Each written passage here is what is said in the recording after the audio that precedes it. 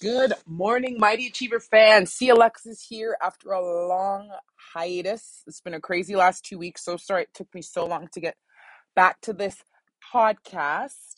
Today's topic is going to be eye care. What is eye care? Eye care is any ways in which you take care of your eyes, and more specifically, children.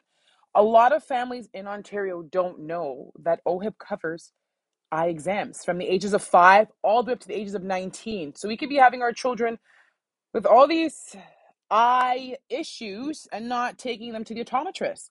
So the only thing now, though, that I've just received information is that the optometrists of Ontario are on strike right now. So even if we wanted to get an eye exam, or if our children were, unfortunately in pain or had vision issues or visual loss, they couldn't even go to optometrist because they're on strike. Now, why are they on strike? In Ontario, the OHIP covers $36 for the eye exam for every child per year. They're allowed one exam per year, and that's really all you need. In Manitoba, they are being compensated. The optometrists in Manitoba are being compensated $77. So you see that there is a huge discrepancy in the amount of money that these optometrists are receiving. Now, why is that? Why is somewhere like Ontario, where we're so developed, all about equality and fairness, why are our optometrists only receiving $36? It's insane. We know these exams cost a lot of money. We know that the optometrists, they do a huge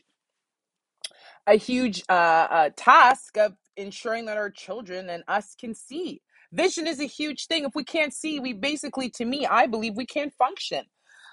So we as families, as a province, need to come together and sort of make a stand that we won't tolerate this type of inequality, sorry, is what it is.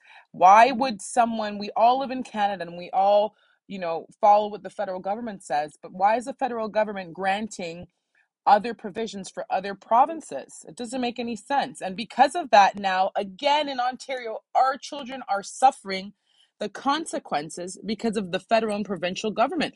There is no transparency.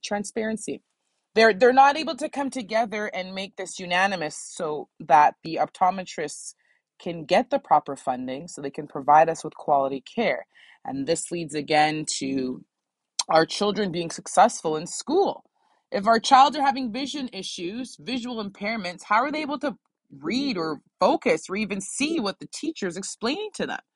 So we now need to take a stand and come together and let the government, if we can, let them know that this won't be tolerated. Our children matter, and because we're not valuing the optometrists, our children are now having to suffer the consequences.